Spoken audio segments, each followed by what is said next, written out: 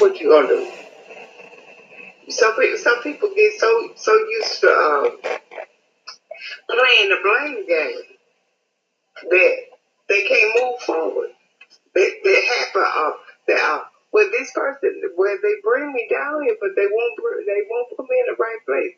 But they won't do this, they won't do that. Okay, enough with the excuses and enough with the complaining. Well, what you gonna do? You want to be made whole? Will you be made whole? Hallelujah. Hallelujah. God says to recover is to return to a normal state of health in your mind and your strength. I wanna backtrack a moment. We have to see what you call normal. Dysfunction is not normal. Hallelujah. I'm still talking about recovery and healing, but first of all, you got to confront some stuff. You got some folk in your life, I know by the Holy Spirit, that's trying to make you think, hold you halted, blind your vision, or keep you in a state of impotence, or keep you in a state of no vitality, because they're trying to make you think that their normal, which is dysfunction, is your normal. But that's not okay. Dysfunction is not normal. And some people, some of you, they're so used to chaos and dysfunction that they just coined it as being their normal. The devil is a liar. God says He wants you to recover. He wants to restore you in your mind, your health, and your strength. And you operating in dysfunction will hold you back in those three areas. God says He wants to bring recovery to you. He wants you to recover. Hallelujah. Hallelujah. So what you got to do is you got to seek God and in prayer. You got to seek God in the Word. What is my normal? God may be trying to give you a new normal.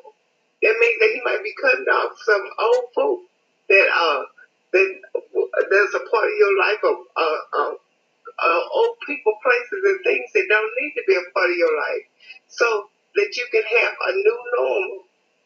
Hallelujah. If He wants to break you away from that dysfunction, hallelujah. Dysfunction is not okay. Hallelujah. Dysfunction is not okay. Hallelujah. So He says, after he says to the man, He says, rise up and take up your bed and walk. The Bible says, and immediately the man was made whole and took up his bed and walked. It's just that simple. God wants to recover you. He wants you to recover you in your mind before He wants to recover you before He's talking about recover things to you. And most of the time we rejoice over Him recovering things to us. And we still jacked up in the mind, hallelujah, in our health, hallelujah, and in our strength. We here recover the stuff get recovered to us, but we can't hold on to it because we don't have no strength. We want to stay in dysfunction, hallelujah, it causes impotence to inhabit, blindness to inhabit, haltedness to inhabit, and to be withered to be inhabited. God say, He wants to recover you back to a normal state, in your health first, in your mind, and in your strength. God is restoring. Now, by the Spirit, He's restoring. Now, even as I speak to He's restoring health to you. You've been fighting a long time, fighting with dysfunction, fighting with dysfunctional situations, trying to stay strong, trying to stay alive in situations that were not ordained for you. It's not your normal. It's not normal. God is restoring your strength. Hallelujah. Even now, as I speak, hallelujah, you trying to figure you're worried, you're scared, you feel inadequate, trying to move forward, keep trying to move forward again. Then the enemy looks like he's pulling you two steps behind. God's restoring strength to you. You're thinking that the shutdown was a curse, but God used it. He didn't send it, but He used it to shut down, to restore your strength, hallelujah, to restore your mind, thank you, Jesus, and to restore your health to you, hallelujah, so that you can move forward, hallelujah, recover in those three areas, and you can be fruitful. You've had enough with the seasons that you didn't have no fruit. Enough with the seasons that you haven't had where you can't produce anything. Hallelujah. Because you've been in a broken state. Hallelujah. Hallelujah. You've been in a broken state. You can't move forward because you've been in a dysfunctional state. But God, the Lord rebukes you. The Lord rebukes the enemy in His hand off of you so you can flow free. Hallelujah. Hallelujah. I've been doing a series at my church on expansion, which means that, and in that teaching, the Holy Spirit talks about how He will restore your range. Hallelujah, hallelujah. And I was studying today, and the Holy Spirit began to talk to me about restoring your stride back. Hallelujah.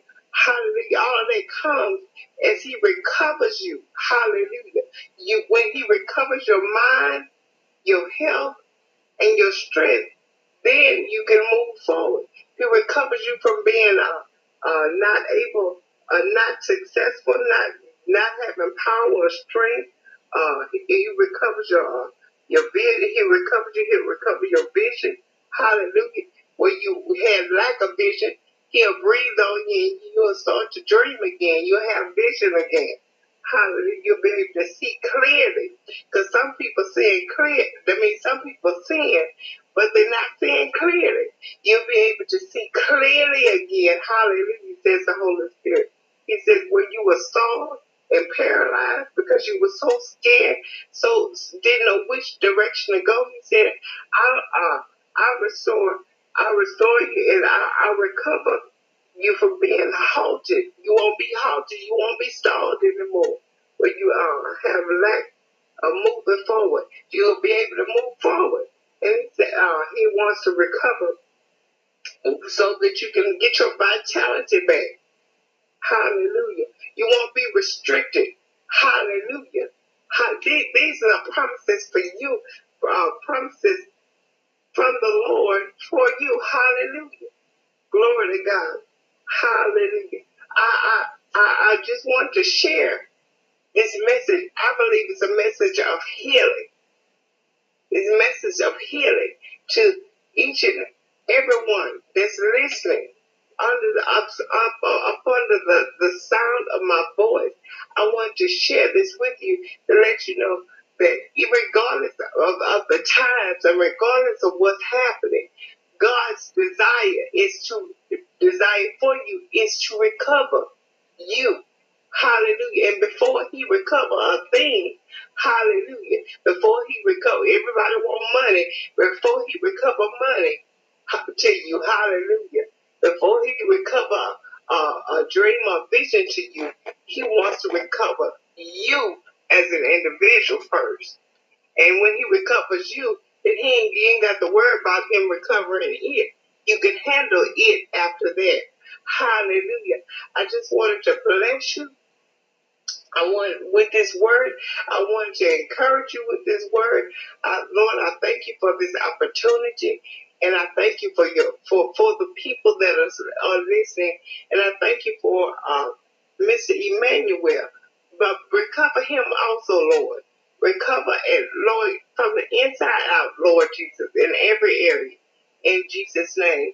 I want to turn it back over into the hand of Mr. Barbie. All right. Thank you so much. No problem. Still, can you please stay on the line for me? I sure will. All right. Now, before I say a brief prayer, can you please tell my listeners where they can find you so that they can, follow you either on Facebook, also if you have a ministry website? Yes. You can follow me on Facebook. I'm Overseer Tammy. That's Tammie. Trailer, not Taylor. Trailer with an R. You can follow me on there. Usually, and it will link you into my private pages. My ministry website is www.wordofdeliverance.weebly.com. That's Word of Deliverance. Word of Deliverance, br.weebly.com. Hey, amen. Now, whenever you feel led to come back on the show, you're more than welcome to do so. Oh, amen. Thank you so much. Thank you so much. And I just want to say that sermon that you just shared, that's I really feel that, because I have been experiencing a lot of I've been reaching out to a lot of people and all that stuff, but I want qualified people to, work with me. You know what I'm saying? But unfortunately, I wasn't able to find the right type of people to actually work with me. It's not that I'm dependent on people, because I understand that, some people say, some of my critics say that, oh, you're just dependent on people. But I have to flip the script to them and let them understand that this vision that God has given me is bigger than myself. And also in the book of Nehemiah, he didn't build that wall of Jerusalem by himself. He had qualified bricklayers, engineers, and architects, to help him build that wall. So, like that guy the person that you were speaking about that was waiting near that pool for 38 years, that's a mighty long time. I've been pushing my vision for the past 28 years. Wow. Yeah. And so anyhow, the Lord, after 15 years, the Lord laid on my heart, write the vision and make it plain according to the book of Habakkuk. So I done that. And so, I got my book out there and things like that, but, it's not, really selling like I thought it would. And also, I have a lot of attacks, with my Facebook page. This is my second Facebook page, and now I'm being attacked again. Hackers are trying to shut me down. But Satan is a lie. He is a liar. He's a lie. And now the Lord put in my heart to turn my book into a film. And so that's what I'm doing tomorrow evening. I'm trying to encourage everyone that's interested, to participate on my podcast. And you're also welcome to participate if you like, if you have the time. Okay. But what I am going to do is that I'm going to share with everybody about the vision about the film, and I want to go in detail with that tomorrow. And then I have at least right now. I currently have 25 people that's interested in being on my panel, so I want to give everybody an opportunity that's going to be on there to talk about the film, and then I'm opening it up for everyone that's on my friends list to participate. But yes, Satan is a lie, and also this is another setback about this coronavirus. It had to take place when I was trying to do my my film. So I'm like, oh wow, but yeah, Satan is a lie. Once this virus clears up, I'm still gonna go forward, and I'm gonna stay focused. and I'm only going to network with people that's interested and that's on one accord with me, because I don't have time to be trying to talk to people that just don't care. Now I know that once I start making money, everybody's going to want to come out the woodwork and want to be a part of this. But I'm going to ask them, hey, where were you for the past 28 years? So I'm not on here to be popular. I'm here to, like the name of this podcast, help stop the genocide in American ghettos, starting here in Chicago. God gave me God gave me a positive vision. No churches in Chicago is willing to work with me. No, I'm gonna say quote unquote black established black organization is willing to work with me. They keep saying, "No, just keep up the good work." So I'm using my time wisely, on the social media to broadcast the vision and make it plain and trying to recruit people. But I'm trusting the Lord most of all, that He will allow it to come to pass in my lifetime, because that's what the enemy wants me to think. Oh, this ain't gonna take, it's not gonna turn into fruitation. And then some of my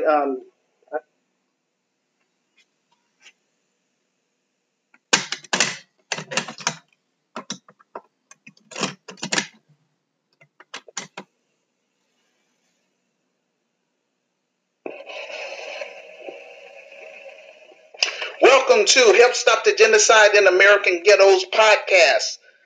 I'm your host, Emmanuel Barbie. This evening we have a special guest, evangelist Sophania Lamore. So without further delay, here she is. Good evening, everyone. Praise the Lord. God bless you. It is an honor for me to join you and our host, Brother Emmanuel Barbie. My name is Evangelist Sophie Lamore, and I am from Kingdom Impact Movement, and my local church is Next Dimension Tabernacle and Community Church. My leaders are the Bishop, Dr. Stanley Gurrell, and my senior pastor is the Apostle, Yvette Hawkins. I want to take this opportunity to say thank you for the host for this invitation, that I might share a few thoughts with you. Tonight, I really would like to share with you just a thought, and the thought is coming from the Bible. It's coming from the Word of God in 2 Corinthians 5, verse 7, which says that we walk by faith and not by sight. So I'd like to share with you tonight is the idea of recognizing and seeing and knowing that you have unforeseen blessings in the midst of uncertainty. So it's really about introspect, one's own internal state, one's own personal blessings. So I want to encourage somebody tonight to focus on and take on strength to grasp hold of the blessings that they're over your life, even in the midst of uncertainty and chaos. For we are now living in a world where the state of the world is chaotic. I want you to grasp hope that is readily available to you through Jesus Christ, to live a victorious life, a fruitful life, a life outside of fear and anxiety, a joyful and an abundant life, even in the midst of crisis. Jesus came so that we may have life, so that we may have life more abundantly, not just in the good times, but especially in the difficult times, and the unprecedented times, and lack, and to meet us at the point of our need. And right now, I don't think that anybody in this world can say that they don't need Jesus, that they don't need a Savior, that they don't need some kind of help. Hallelujah. I just thank God for this opportunity, because right now there are some people who are experiencing fear, and fear is a natural thing. Some might be experiencing even a faith crisis, others identity crisis, even more others experiencing hopelessness.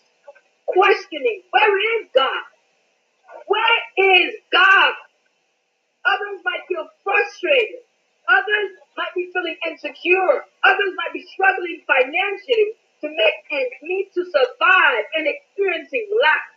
Wherever you may find yourself on the spectrum of life, I've got good news for you. And it is the ability to believe in the good or the bad. It is having faith in one or the other.